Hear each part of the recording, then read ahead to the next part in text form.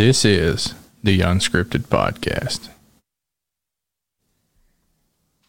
Welcome. I did it right. You did it right. Unscripted Nation. What is up? It's a small country. It is a small country. Glad everybody's with us. Hopefully, wherever you're at, everything's going well. We had such an awesome weekend. Man, it was so awesome. And I just really enjoyed it. You know, I don't know if it was just the getting together or, I like the nuts and bolts stuff. So this stuff always appeals to me. Yep. Hey, while we're talking here, just a second, you want to click over to Facebook on there and somebody give us a sound check, see if we're any better than what we were last week. So maybe somebody can tell us if we're still sounding good or whatever. We're sorry that we do this every single week. So we're getting better at it, though. We're getting better. Don't make any promises. No. Don't make any campaign promises that we can't keep. Bob said that we are going to be absolutely we're getting better at it. That's what we want. That's right. Hopefully, maybe somebody will tell us if we're getting better or not. But yeah, man, just the whole weekend, Steve Miner was great. We're sorry that our audio was all messed up for like the first 15 minutes, and then I was still listening to it, and I was like, come on. Mm-hmm. Well, the funny thing is that, I try to mute my phone when we're doing this, and when I got done, it was like all these messages, and they're telling me that it's live, and I'm thinking, like, if you're watching it live, you clearly can't see that I'm checking it too, right? so they just keep firing away at me, yeah. And so if there's a problem, hit us on Facebook or something like that, and we will hopefully get this thing where it's pretty well worked out, where there's no problems, where there won't be any kind of, our plan with the podcast room. If should it be confession time? I hit the wrong button. Hey, Patty says she hears us. All right. Hey, Patty. So the part of the reason why we wanted the podcast room was for what? So that we wouldn't have any hiccups. Yes, no problem. We wouldn't have to set up for, that's why we got that in our intro video. Right. That was when we were upstairs in the kids' classroom. Mm-hmm. So it was, we're trying to get away from every single week, and we're still doing it. Well, we're not going to for long. That's right. We got all our stuff. We just got a few cables we got to get in and stuff like that. Well, and that's kind of the way I am. I guess in my Christian life, I'm like, one day I'm gonna get better at this. One day I'm gonna make it, and right. And then it's like I just roll on, and I'm like, I'm not any better. What's the blessing of it? Is that grace? Is that if there's a sermon here and is that this whole thing, you remember every step of the way we're like, we got to do this thing, that whatever this thing was, right? Remember, like, we're gonna learn how to video edit. Remember that? So we're shooting each other YouTube links, like, you watch this and I'll watch that, and we think, well, if we can just get over that, man, we got this thing licked. That's right. Then the next thing comes along, it's like, all right, now we got this hiccup here, let's work on this one. And that's a perfect analogy of Christian life too, isn't it? That's right. Kicking the can. Yeah. And so if I can just quit cussing, or if I can just get over this, or if I can just, I'm just upset with the way that you were talking earlier. I mean, it was just, I just couldn't believe the words coming out of your mouth, Bob. You understand the words that are coming out of my mouth? I don't play your jokes. So why do you have your Mountain Dew lid? So I just thought, for copyright reasons, because our podcast has gone viral on a local level. We're worldwide, right. but not that many. Anyway, so I decided I would turn my citrus drink around so that no one knew what it was, what kind it was. That way they weren't trying to get. I thought you just turn my mic down. That way they wouldn't know what. Does this turn yours down? Keep talking. I'm gonna keep talking. I could do it. But so I turned it around so that way the copyright. That way I don't have to pay royalties. You ever notice that nobody down here drinks those things but us? Me and you. We're in this together, man. I'm telling you, nobody. I have one Diet Sundrop in my refrigerator where Courtney's mom and daddy brought them down. Yep. And that was such a sweet thing. Like, I told your wife, I need some, can you get your mom? Yeah, we'll take care of it. Don't worry about it. Well, I had 2 cases at first. Now I've got one. So Yep. I'm trying to think of what is the special occasion to drink Well, my lucky one. for you, a hurricane is blown in, Oh. and it's not perks for anybody else. But Courtney's Alabama's governor. Imagine this: Alabama's governor canceled, like they made a mandatory evacuation for Gulf Shores, and But it's way west, though, right? yeah. So mandatory evacuation for Gulf Shores. They did that on Tuesday. So then they had to cancel. Like the real estate people, Courtney's parents were going to go to the beach this next week. Courtney's going to go down with them, and so anyways, they had to cancel their vacation. They got their money back. Well, then they lifted the ban after they'd already made reservations someplace else, and so Courtney's drove up to Tennessee with the boys to and Millie.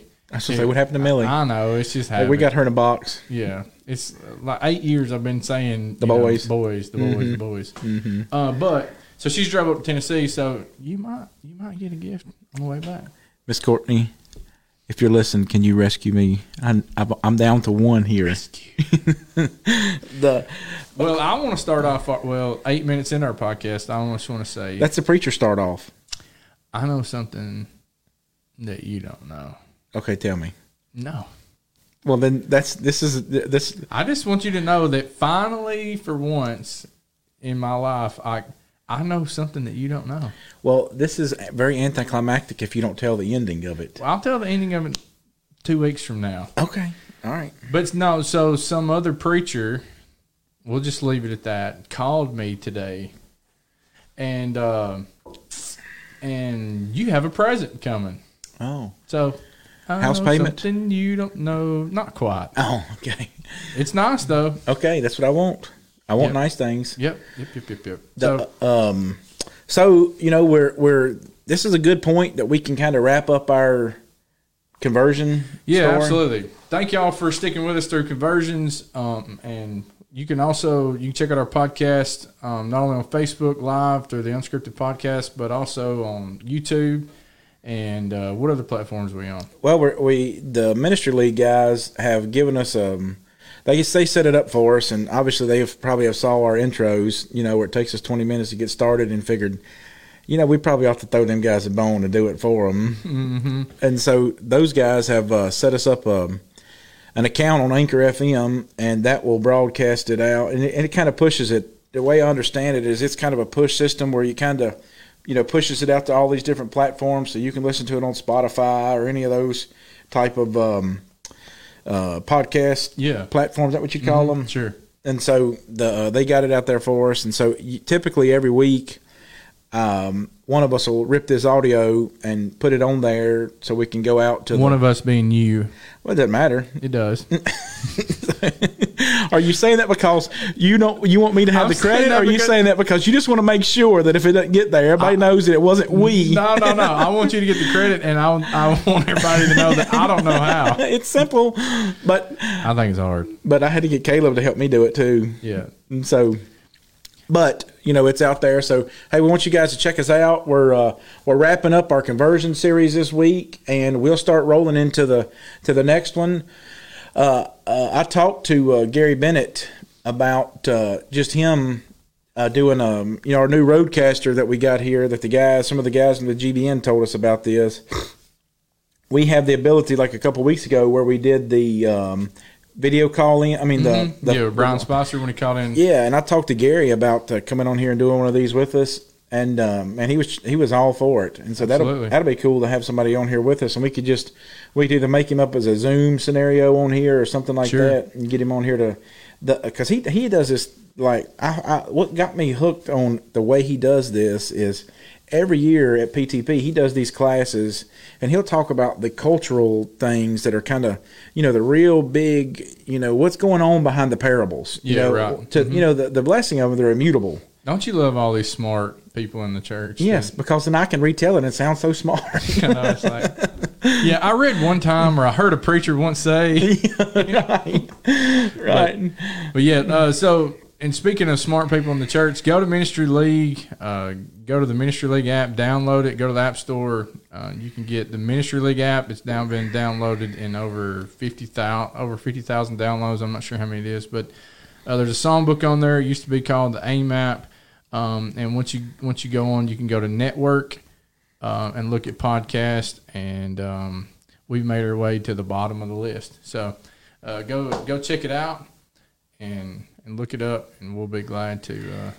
You can look up our podcast there as well. But there's so many smart people who behind the Ministry League app. And can you log into it? Because Gary said he doesn't hear us right here. He says he's listening right here, and he says he doesn't. I don't.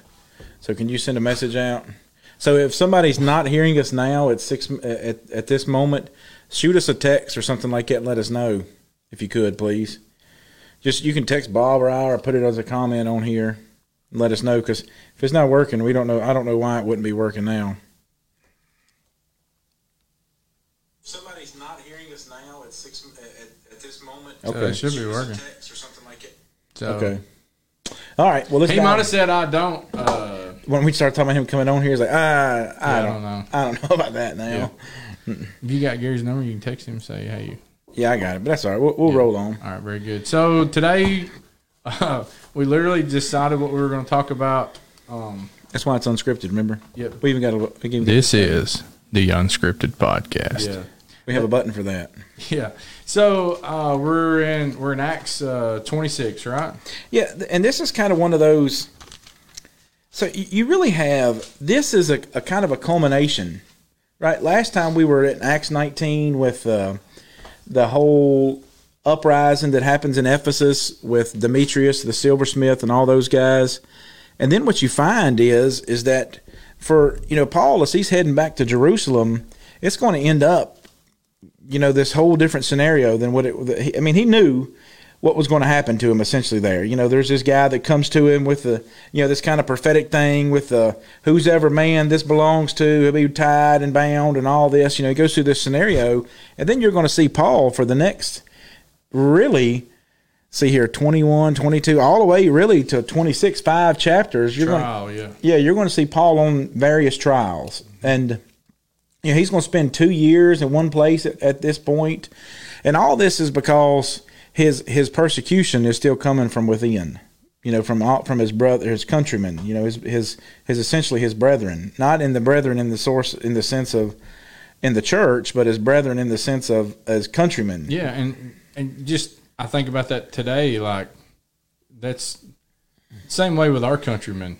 You go to put somebody in the Supreme Court, you go to have somebody run for office or whatever it might be. And man, we just, it is crazy the things that happen and the people talk about. And if we can't do anything, we can fight. Yeah, and we can pick the flaws. Well, and that's what I talked about Wednesday night. And a new characteristic is respect for authority. Mm-hmm. And the so much of this thing is, politics don't do anything but divide us. Yeah, right. And God,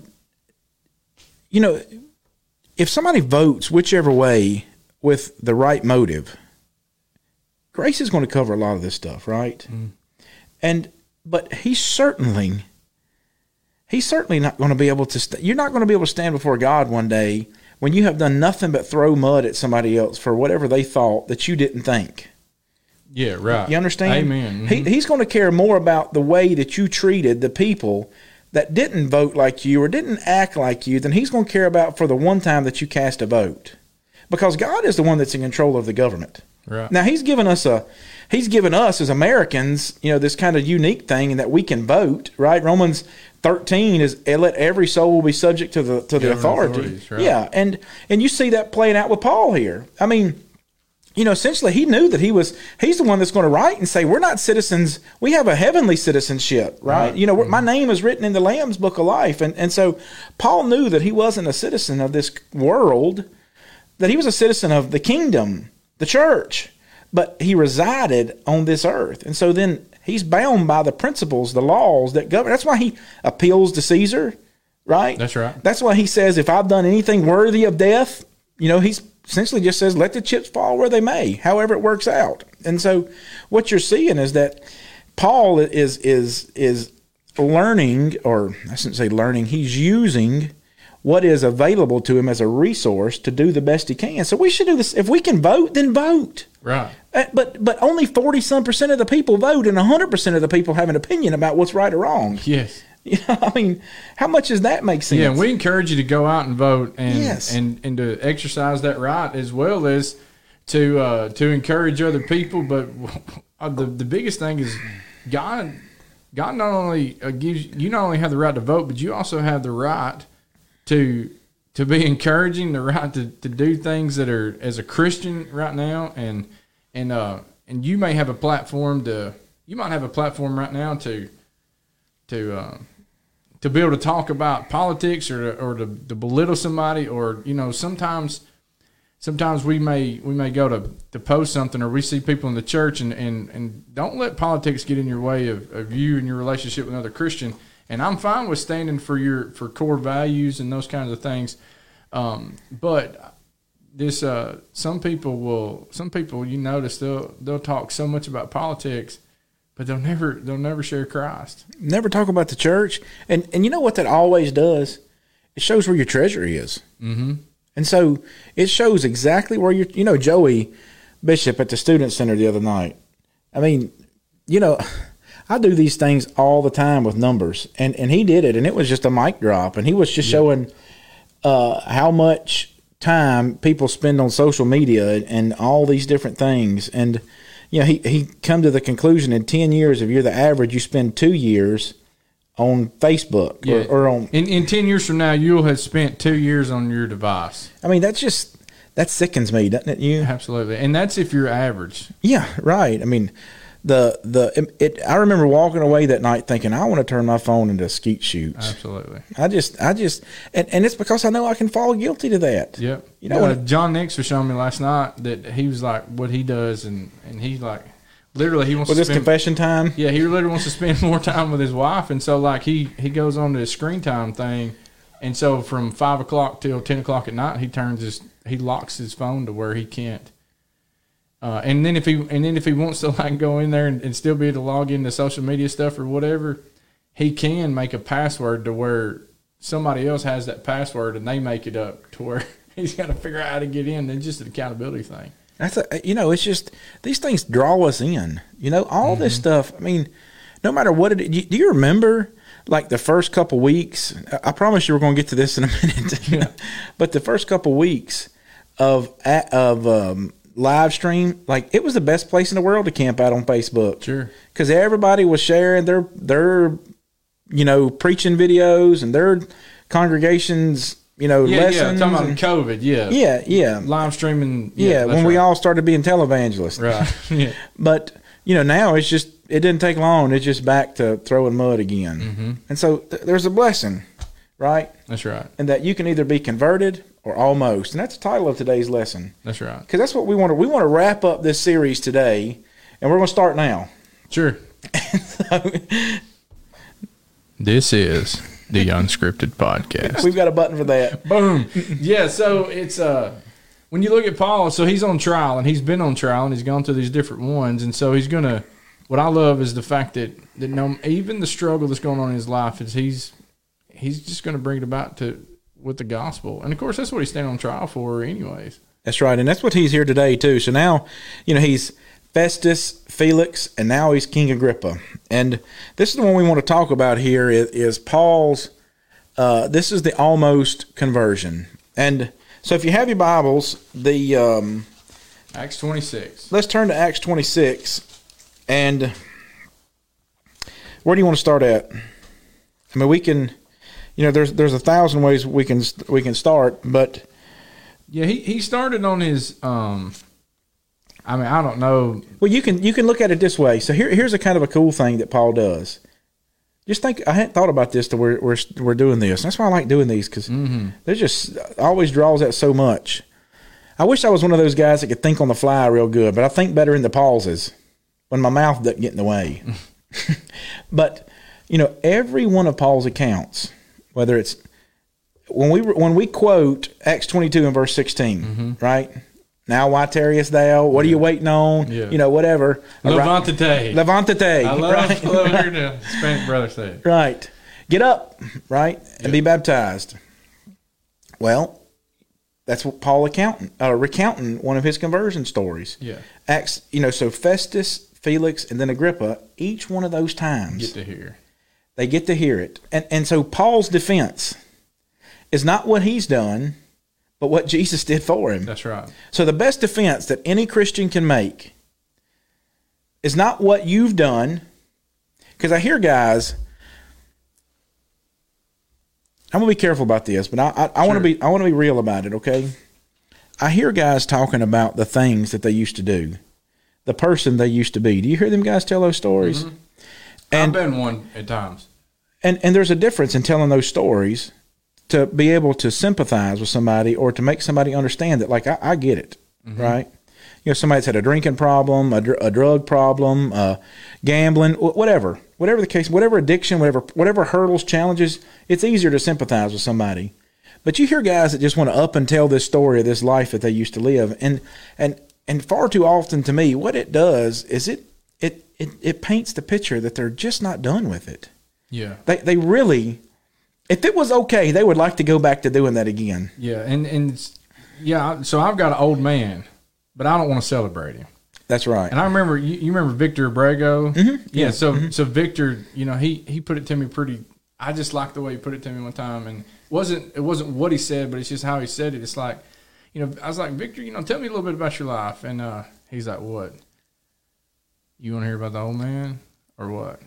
And so I was like, well, I've heard. I said, how long you been a Christian? He's like, a year and a half. And then I was like, well, what made you Christianity? And then I think that's about the point when he's like, so I don't really like talking about him, but if you want to hear about the old man, I'll tell you about him. Mm-hmm. And so don't celebrate the old man, but certainly every one of us has got one.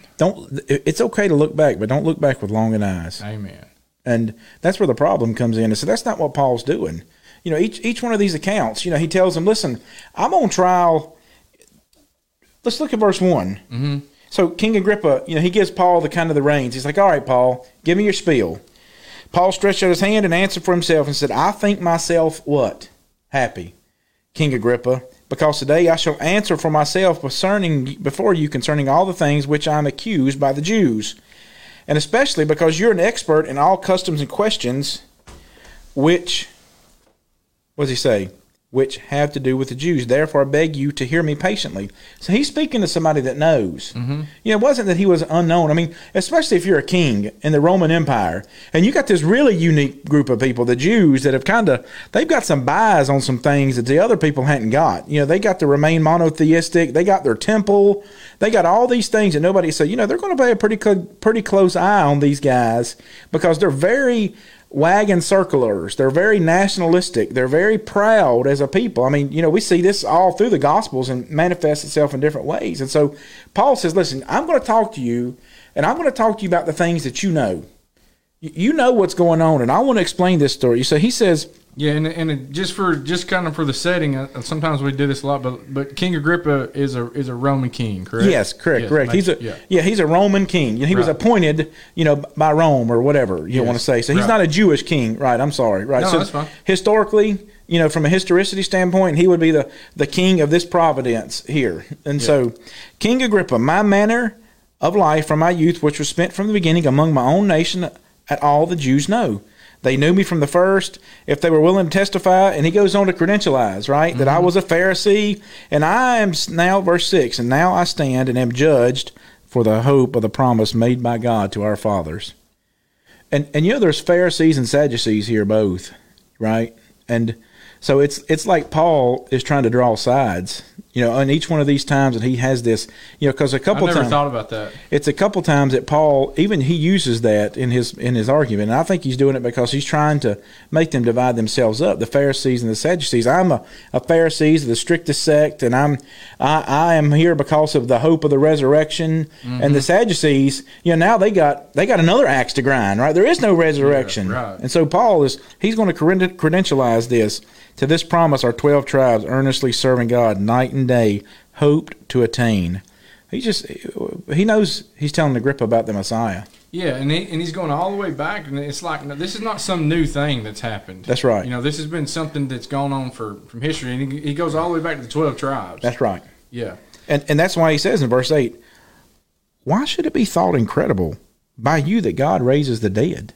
Yeah, he was the God who parted the seas. You know, that's right. God's been doing this all along. The whole time. I mean, people. I was reading a debate between two brothers in the church this week. It was not a nasty one, but it was just a debate of whether or not the children of Israel crossed on dry ground because the Egyptians crossed on muddy ground, right? And so I was listening to them debate the Hebrew dialect of it and what it could have meant there, right? I know that's a really dry reading, but you just think about when you're debating this thing, it's because you're debating how little of details God can do. That we recognize that God, he didn't just part the waters, right? He could have parted the waters, dried the land when the first chariot come on, back to mud again. We realize that. And so then we want to talk about it. How did he do it then? Right. And so he's standing with Agrippa and he's like, you know everything that God has done. I mean, he's raised the dead before. I mean, all these, when the Jews show up at Canaan, well, you remember the reason why Rahab's like, we're going to help you out? You remember what she said? We've heard. Yeah, we know all heard. these things. We know what's going to happen. So it's not like this thing has been, Paul says it at another point, this thing been done in a closet. Right. I mean, it's not just Christianity, but everything God has done throughout the ages is open. Right. And so that's why he says, why do you think it's a big thing that he can just raise somebody from the dead? And Paul is saying that I'm on trial today because of that. Because Paul realizes that's the crux of Christianity right there. So he's trying to drive that point home to Agrippa, that if Jesus was raised from the dead by God, not by a prophet, by himself. Yep. And he said, hey, I thought that I must do these things that were contrary to the name of Jesus. Right. And so he talks about that for a little bit and how that he'd received letters and authority from the chief priests. He punished them often in every synagogue, verse 11. And but he gets down to the story where he meets Jesus. He meets him on the road to Damascus, and he recounts that story. Game changer. Game changes. Game changer. And so that's why he's going to go through this thing. And he's told him, like, listen, I had a plan. My plan was to do this. I never intended to be here today, King Agrippa. My plan was to continue doing what I was thought I was supposed to be doing. But he tells him that when this thing happens here with me, it was a game changer. That's why he says in verse 19. Well, let's look at what Jesus tells him. Yeah, I love the details that he shares. In here in chapter 26, and it's not that they're different. It's just that it's detailed in a different way. He's telling another part of the factual story he's going into more details about a particular part. Yeah, and we do that in anything. Sure, absolutely. I mean, it just depends on what we're trying to emphasize in a story. Yeah, you talk about the Family Focus Weekend, which part you going to talk about? Yeah, that's right. I mean, and the burgers y'all jammed out on grilling. Depends on what audience you have, or what's your idea. And so that's what he's telling Jesus. He's like, look, Jesus telling me, you get up and stand on your feet, Verse 16, I've appeared to you for this purpose, to make you a minister and a witness, both of the things which you have seen and the things which I will yet reveal to you.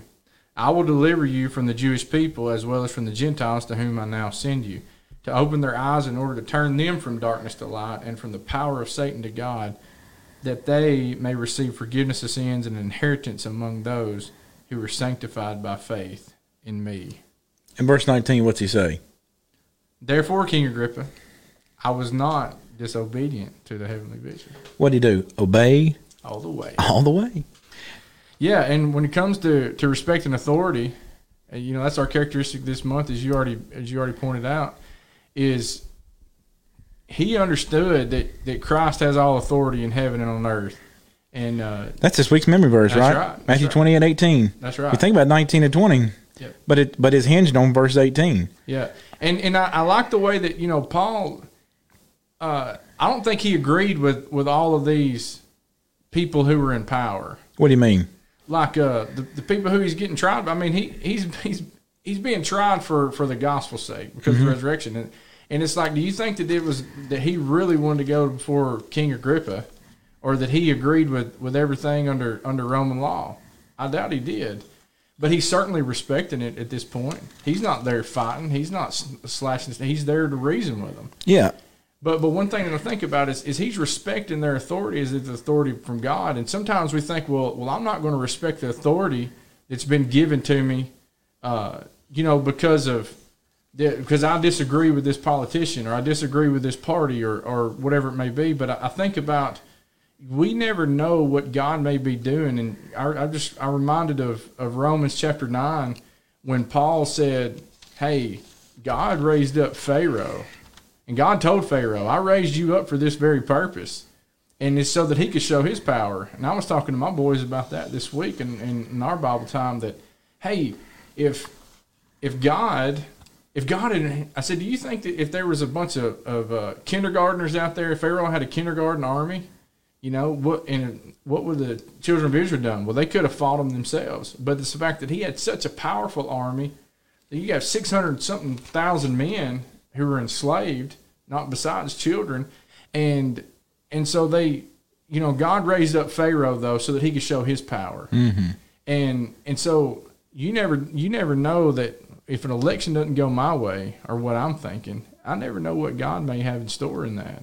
That's right. And so I just want to be obedient. I just want to respect that authority regardless.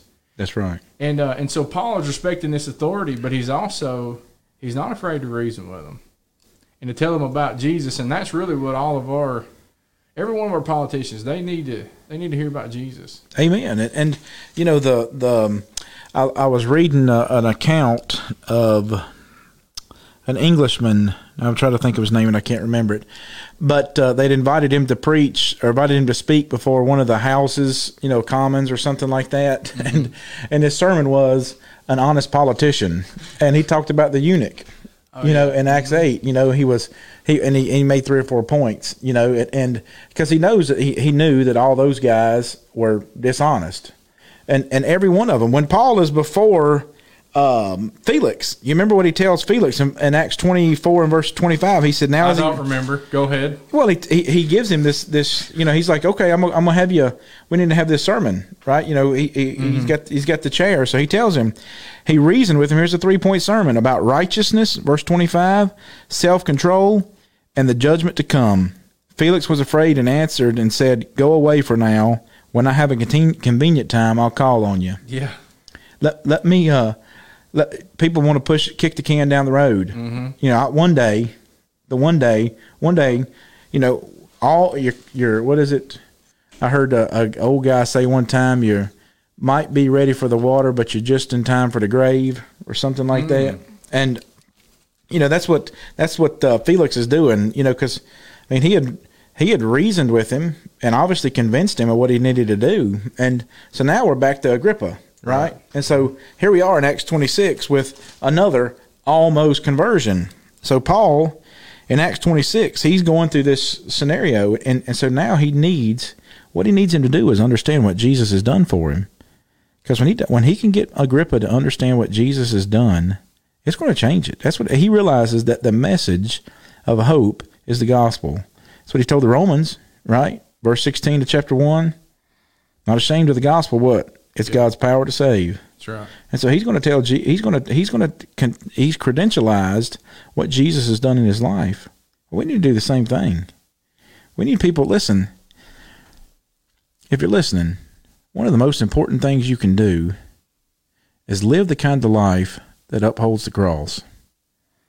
Because that's how you're going to validate Christianity to the world. If it's just a series of rules and commandments that you hasten or that you are disgruntled about following, you'll never convince people that it's the way. And so there'll be nothing more important than you can say, it changed me. And I remember, I had a brother that I studied with and baptized, and I remember we were at my house working on his truck. Now we were welding a motor mount back to it, and I thought, this will be a good time just to talk, just have the Bible chat, the disciple chat. And I remember asking. That's one reason I love you, man, so much. And that's another thing too. Use those opportunities. I don't care what you're doing. If you're doing it with your kids or you're out with your buddies or whatever, incorporate Jesus into whatever you're doing as you go. And we're filthy nasty. I mean, this is an old piece of junk truck. It's grease on us, an inch thick. And I remember wiping my hands, and I remember asking him, how is your life now that you're a Christian? How has it changed? And I remember we were squatted down because we were in a fender well, and he stood up and he looked me in the eye, and I remember the fierceness in his eye, and he said, you can't believe how much it's changed me. And when somebody says something like that, you're just like, tell me about it. Yeah. And, those are the things that you want to hear. You want to hear, because then it shows in your life. You validate Christianity, and that's what Paul was saying. Yeah, there's evidence. I wasn't going to be disobedient to what happened. I mean, this was a big moment. He met the Lord on the road to Damascus. This is the real deal, Agrippa. This is the real deal. So, verse 21, that's why he says, for these reasons, the Jews seized me in the temple and tried to kill me. Therefore, because he told them they needed to repent and turn to God. And they're thinking, well, wait a minute, what are you talking about, buddy? That's right. I've been a part of God my whole life. Well, Jesus, when he told them in John 8, talking to them about how that, as far as being in slavery, that you're slave to sin. They're like, we ain't been a slave to nobody. That's right. We never. We're Abraham's seed and never been enslaved. That's right. You're like, are you kidding me, dude? And he told them, he said, hey, throughout all the region of Judea and then to the Gentiles that they should repent, turn to God, and do works benefiting of repentance. And that's exactly what you're talking about, is that there should be evidence in my life that there's works, there's action in my life that I'm living a repentative lifestyle. And so there's nothing worse, and there's nobody who hurts the cause worse than people who are claiming to be Christians, and they're just not all in. I don't know, and this may make somebody upset, and I don't mean to make anybody upset by saying this, but I've had serious talks with Christians before, and I've told them, if you're going to live like this, just live it up. Just don't play like you're a Christian anymore. Just have the best time you can have right now on this earth, because this is all that's going to hold for you now. Oh, that's right. And I heard Brother Marshall Keeble say one time, he said he's after, I forget how he says it, he's after you Christians more than because he's got the world. He said the only thing it's going to make you do is just burn hotter. And so if you're not going to do it, don't do it at all. Yeah, I heard this compared one time and I love the analogy that says, all right, if I were to give you a week's paid vacation, but not only that, but I'm gonna give you an all expense paid trip, whatever you want, however you want it, wherever it is. If you want to eat breakfast in France and wake up in the Bahamas, eat supper in the Bahamas and whatever it may be, whatever it is that you want, I don't care however you want to live it up, I'll give it to you for a week. But at the end of that week, I'm going to take you and I'm going to torture you. And I'm going to strip everything away from you that you ever loved, everything that you ever wanted. And I'm just going to hold you down, and you're never going to be able to go. And you're going to be tortured for the rest of your life, for the rest of 100 years. And so you take that time frame in our mindset and saying, okay, well, that week in our life of getting everything good for free and living a life of sin, compared to the rest of our life, well, I don't think anybody would want to do that. No, nobody trade that. But it's the same way that with our lives, the 100 years that we may live compared to eternity, that just give it up now. Just give it up now. And it's just not worth the trip. That's right.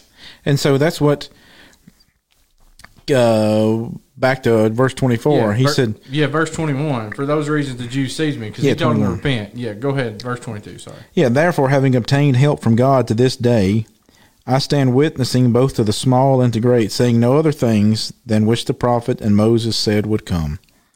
He's just saying, like, listen, King, I'm not saying anything different. I'm not giving you, it's not like there's something new here. Yeah. This has been coming for a long time. And it's prophesied about a long time, that Christ would suffer, and he'd be the first to rise from the dead, and that he would proclaim light to the Jewish people and to the Gentiles. That's right. And so, verse 24, now as he thus made his defense, Festus said with a loud voice, Paul, you're beside yourself. Much learning is driving you mad. But he said, oh, King, I'm not mad. I'm not crazy. But most noble Festus, I speak the words of truth and reason. You know, that's why in 1 Corinthians 1:21 he said, God chose the foolishness of preaching. It's going to be a foolishness to the Greek and a stumbling block to the Jews. Right. And right here, Festus is this is just foolishness, Paul. Yeah. This is just babble that you're spouting here. There's nothing here what you're saying. What king dies for his people? That's right. Exactly right. Raising from the dead? Are you That's kidding exactly me? right. Yep. And so Paul said, hey, if Christ didn't rise, we're the most pitiable. most pitiable. And the gospel is the only story where the hero dies for the villain. Yep. Hey, I bet Festus and Agrippa has changed their mind now. I bet you there's not a single atheist in hell, is it? Man, that's something to think about. Man, it is. It's All believers. all believers. All Neubauers, too. But you know the thing of it was never made for them. God's plan was to never ever send one of those guys there. It was reserved for the devil and his demon and his angels. It was never reserved for us. That's right. God's plan was to never put us there. He desires that all men would be saved and to come to the knowledge of the truth. That's right. And so that's what he's doing here. He's just playing the hand that he's dealt. That's all he's really doing. We looked at this. How many scenarios do we look at where Paul is playing his own hand? He's in the marketplace in Acts 17. He's by the riverside with Acts 16 with Lydia. He's in the jailhouse with the jailer. I mean, all these different accounts of conversion. He's just playing that. He's just in the situation that he's in, and he's doing the best with what he's got. And that's what he's doing here. And so that's why he says, verse, let's see here. Was it 23, 22? I don't know, something he says, Talking about witnessing to the small and the great? Yeah, verse 22. Having Yeah. obtained help from God, to this day I stand witnessing both to small and great. yeah, that's everybody. Yeah. The least to the greatest of them. The ladies in that day and time would not have been counted worthy of much of anything. Property, a lot of times. It's a shame that that was, in a way that, and so he goes and talks to the ladies at the riverside when they go have a prayer meeting. And, all the slaves. Yeah. I mean, this would, and you think about this. I mean, he's trying to, it'll credentialize a couple times and say like a few of the noble ones, a few of the most important, this and that and the other. You don't ever see in widespread audiences of those on Mars Hill, for example, in Acts 17, where the majority of those people are like, yep, let's hit the water ball. Just a few of them. But it was a slave religion. And so here's this king. You think to him like, whoa, whoa, whoa. You want me to be a slave to what? Well, exactly right, and that's the letter he writes in Philemon. And you think about this Roman guy who, if he would have claimed ownership, confessing Christ as his Lord, right? Forget your kingship. Buddy. That's right, buddy. You just cut it off at the vine. Yeah, and so Paul to the small and the great. That's a great point you made. That he, I love your small points and your great points, but he.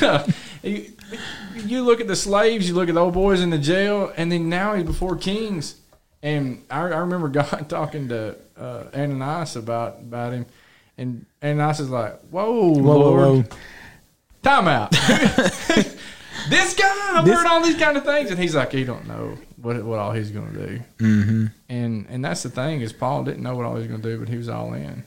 And look what change it made. That's right. And King Agrippa, I love this. Like he looks and he said, verse 26, "For the king, before whom I also speak freely, knows these things. For I am convinced that none of these things escapes his attention, since this thing was not done in a corner."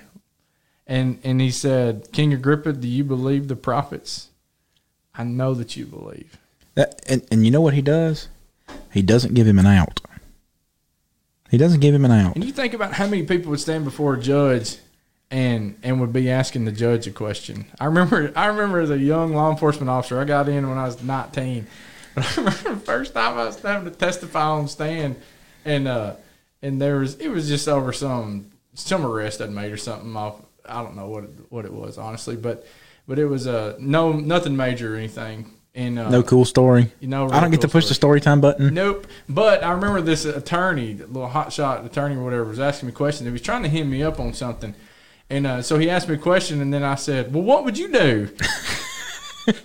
And the judge looked down at me from the stand, and he's like, "Well, son," he said, I appreciated your question right there. He said, but he gets to ask the questions you don't. Stole your thunder, didn't Yeah, he? that's right. Because I was like, I'll parlay with these guys. Right. I'll go back and forth, no Right. problem. But You don't get that. yeah, and so today in court, you can't ask the judge. You can't do like what Paul did. But also like, I would have the guts to say it to an attorney who's questioning me. But that judge up behind the podium, I mean, yes, sir. I had this one morning before Ryan got here. I was going to the church building to early for something. Talking about before Ryan was born. Before Ryan was born. Yeah, for Ryan was born. So it was Liam or Aiden was I don't remember the age they were, but they were still in the little 5-point harness seat. I remember that. Yeah. And so we would divide and conquer. I'd take two, and Jessica would take. I'd take one, and Jessica would take one if we're going to do something like that. Yeah, so I'm taking man-to-man defense. That's right. So no zone. Now you're in a zone coverage. I know it. And so I'm rolling to the church building. Well, this guy, we're coming up the main road, and he pulls out behind me, and there's this little kid in this little yellow car passes by me. Right. So this cop pulls out, hits his blue lights, and I just move over. Because, this kid's flying, right? And I'm like, well, he's going to get that guy. So he throws his blue lights on. He comes up behind me. So I ease over so he can get him. Well, he keeps on following me. So I pull into this parking lot. And this cop gets out. He's like 20. He's you at 19, right? Yeah. And he gets out of the car, walks up to the window, and he says, you know how fast you're going? And I was, well, maybe 35, 37. I don't know. Something like that. He's like, no. I got you going 53 in the 35, and I was like, no. He clocked the wrong dude. I was like, no, you probably thought that. I said, but I'm in my minivan with my Sunday go to meeting clothes on, and one of my kids strapped in the back, and he thinks I'm the one, not the little guy with his bugs. The car was so yellow. I'm sure the bugs followed it at night. I remember that. It was just a bright yellow car. Have one of them big old tailpipes on yes, it. One of them yes. Fast and Furious cars. So I get to the judge. And I'm thinking, because when he does that, he gives me the ticket. Can't convince him otherwise, right? So he gives me the ticket. And so I'm like, well, I'm going to just go to the judge and plead my case. We make mistakes. Everybody makes mistakes. I go to the judge, and automatically, he's like, how do you plead? And I'm like, he's ready to smack the gavel. He's already made up his mind. I'm just going to plead guilty. And I'm like, not guilty. And he's like, well, what do you mean not guilty? And he said, well, let me hear your defense then. So he asked the officer, what happened? You calibrate your radar before and that, the spiel they go through, right? I always wonder how they validate that. Yeah, you have calibration things. Does it have a time stamp or something so I can see that he did that? Like, how do I know that he calibrated it before? You had to go off his word. Well, he didn't take my word. So he looks at me and he says, now the guy in front of me, he had got mad at and gave him 10 days in jail because he kept goading this guy along. And this guy finally mouthed off to him and gave him 10 days in jail.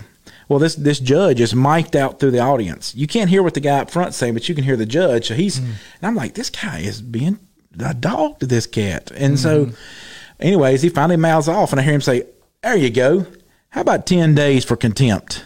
Smacks the gavel, right? Yeah. So I'm thinking, man, this guy. Don't do that. Yeah, right.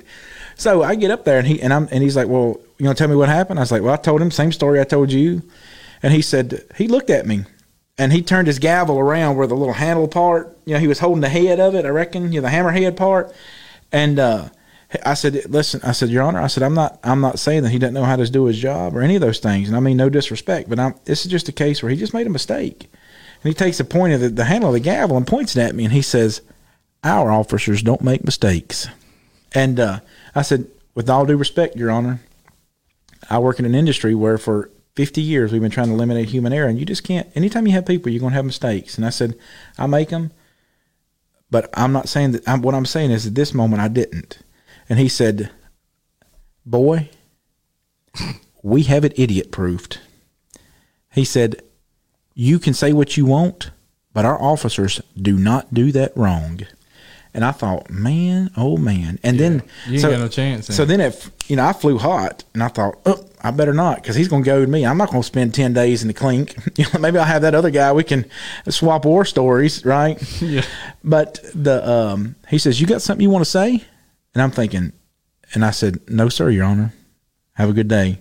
Paid my ticket and walked out, right? That next week, I worked with that boy's mama. They were serving a warrant on some guys in town. This guy lit rabbits on them. He runs. So he goes to take out, he thinks he's off duty, so he's going to go help him out, right? He's a action guy. You worked with the officer's mama? With his mama. Okay. And so I heard this story because I heard, you'll hear it in a minute. Okay.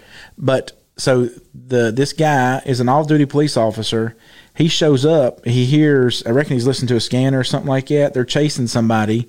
He shows up. He fits the guy's description. Has got the same clothes on that the guy had that rabbited. And he comes out with his firearm, right? Starts chasing this guy. One of the other officers see him. It's nighttime. Oh, no. He's got his firearm, right? When the other officer hollers stop, he turns around with his firearm. Guess what happens? Got shot. Shot him. Now, it glanced off his ribs. You know, the Praise God for a bad shooter. Yeah, man. Or a twig, because it was in the woods, whatever happened. But, you know, his mama was telling the story about it, and because then I found out that it was him that did it, and I looked at the picture. It was the same guy that pulled me over. And I remember thinking, you know, I ought to send this newspaper article to the judge. You know, somebody making a mistake. Yeah, somebody making a mistake. Perfect. Yeah, or either I just wanted to send a letter like either we got one of two things: either you're a liar or you're wrong. But that wouldn't have done any good at all. No, would it? But I sure wanted to. Yeah. And so, you know, Paul, you know what he's going to do here is he's got all these evidences. He says, Agrippa, you know what God's done. You know the prophets. So is it a big thing to think that God could do this one thing with Jesus? That there could be this thing and that's the reason why I'm here today, because now he's the one that really stands in authority. This judge got it wrong too. This judge got it wrong too. And verse 27, this is where Paul leaves it in his lap, right? He said, I know you believe. I know you know. There's power in that, isn't it? Mm-hmm. I know you know. You say sometimes, well, you can't read people's hearts. Well, this is Paul reading this guy's heart right here. And I'm not talking about reading somebody's heart and you know, they're good or bad, their intentions or whatever. But Paul starts his argument out based on the fact that he knows that Agrippa knows exactly, for whatever reason, Agrippa must have been known to be known these things as a you know, understood the Jewish culturally or whatever. Yeah. But he tells him, I know you know what's going on here. And look what he tells him. Verse 28. Paul, you almost persuade me to become a Christian. So here's the thing, Bob. If Paul told Agrippa that I know you believe, is belief enough? Because if all you got to do is believe, Agrippa saved. That's right. And no, that's not all you got to do. I mean, and James even said that, you know, that you believe in God, you do well. Even the demons do that. That's right. They believe and tremble. That's right. And so that's why he tells him, you almost persuade me to become a Christian. There's no record historically that Agrippa would ever obey the gospel. I'm not saying that he didn't. I don't know. Yeah, and it could be that, I mean, this is even though Agrippa, and I look at all the people who might have tried to persuade somebody, all the people who've been involved in evangelism and everybody who's, I mean, me and you've talked countless stories of people who not obeyed the gospel that we talked to and cried over them, all those kinds of things. But, yeah, you know, Agrippa, even though he didn't become a Christian, this right here, his story can still encourage somebody. Absolutely. Encourage somebody else to go, okay, this guy didn't, but what about me? Mm-hmm. And I don't want to be one of those almost guys. And that's one thing that, you know, I love Sharper Than Iron with you, and I love having other Christians as people who help hold me accountable. But I think about, man, that statement you just pointed out, that do you believe the prophets? I know that you do believe. You almost persuade me to become a Christian. He still wasn't there. I mean, so belief just ain't good enough. No. And I know that's not the proper grammatical, way to say that, but the only thing it does is get you knowing what's coming when you die. That's right, and it's proof that biblical faith is not just intellectual thought, because according to Paul, he's saying, Agrippa, I know you've had this intellectual thought. I know you believe, but that's not faith. Faith is not just believing. Faith is a trusting to the point there's going to be action. That's right. By faith, Noah, being right. divinely warned of the things not seen, he moved with godly fear. All these, you go to Hebrews 11, all these action words of these people of faith, and that's the way we should be. And so if King Agrippa truly lived by faith, there would be a different result right here. That's right. You know what he'd have been doing? It would have been almost. That's right. He'd have been piling out that chair he was sitting in, looking for the closest fountain or bath or horse trough or whatever. And you think about how many people he could have converted just because that he's a king and he'd take a stand that day. Man, alive. That's why we like the stories of our young ladies that decide they're not going to wear some kind of do some kind of homecoming thing that would go against what God would have them to do, right. or dress a certain way, or these guys that are sports figures or something like that. They say, no, I'm not going to do that. Yeah, huge sports figures like Russell Wilson. He's a Super Bowl champion, virgin. That's right. And so he saved himself for marriage. That's right. Imagine how many times he was ridiculed in the locker room. That's right. And so you just got to understand that, that's why Paul said, yea, and to all them that will live godly in Christ Jesus, to Timothy, will suffer persecution. I mean, when we're preaching tolerance, what they really want you to do is tolerate what they're saying, not what you're saying. When Tebow put, his little Philippians 4:13 or John 3:16 or whatever under his eye makeup, he said, you can't do that. But I can do whatever I want that's anti-Judeo-Christian values. And so that's why Paul says in verse 29, he says, listen, you may think this is about you, King Agrippa, but it's not. It's not just about you. He said, I would to God not only to you, not just you, Agrippa, but at all who hear me this day. Yeah. This ain't just about you. Every one of you guys listening, I want you to understand. I want you to do the same thing. And that's what's cool is not only did they hear it, but we're hearing it today. Amen. And he says, I want you to might become both almost and altogether, almost persuaded, almost as lost, such as I am, except for these chains. I don't want you to have to count this one. I don't want you to have to bear this one, but I want every one of you. I want every one of you, not just almost. So he's calling Agrippa, right? That's what he's doing. He's saying, look, you got this guy over here that says almost. I don't want you almost. I want you almost and all the way. All together. All in.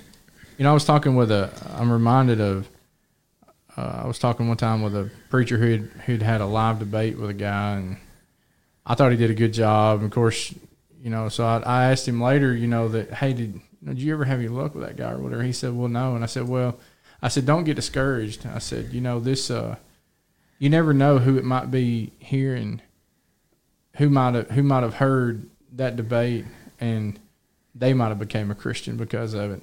Or you never know who might have heard you talk and might have heard you make a mistake in one of his defenses that he was given.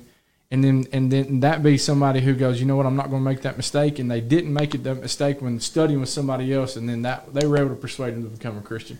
So you never know if it's good, bad, flaws, or what it might be, that there can still be good that can come out of it. And there's good that can come out of King Agrippa's story. But what's not good is the fact that King Agrippa was only an almost guy. And I never want to be that. I know, man. And so we just encourage, if you're listening today, that whatever you're battling or whatever that you're facing or decisions that you're making, just make them for Christ. And just do it. And just go all in. And, I'm so thankful that friends, Jason and Katie got engaged. And Jason's one of those guys who's playing, and he's got a great future ahead of him. And he's he's a perfusionist, and so he's in this medical field. And so he's got all these things and financial goals that we've talked about and different things. And he was like, I wanted to be able to to do this and that, and talking about getting a ring and these kind of things. And he's like, he said, I just kept telling myself if I'm going to do this, he said, if I'm going to keep waiting, he said, I'll never have everything in a row. Mm-hmm. And he said, I just finally said, I'm just going to buy the ring and I'm just going to marry her. Even though I don't have everything, even though everything's not in order, he said, I got to live by faith. You almost persuaded me. Almost, but lost. You know what I just noticed? What? You didn't hit the record button either on the roadcast or okay, on we're the ready to go. today. We're going to stop now. So here we go. Y'all have a good day. Love you. Love you, Ty. This is the Unscripted Podcast.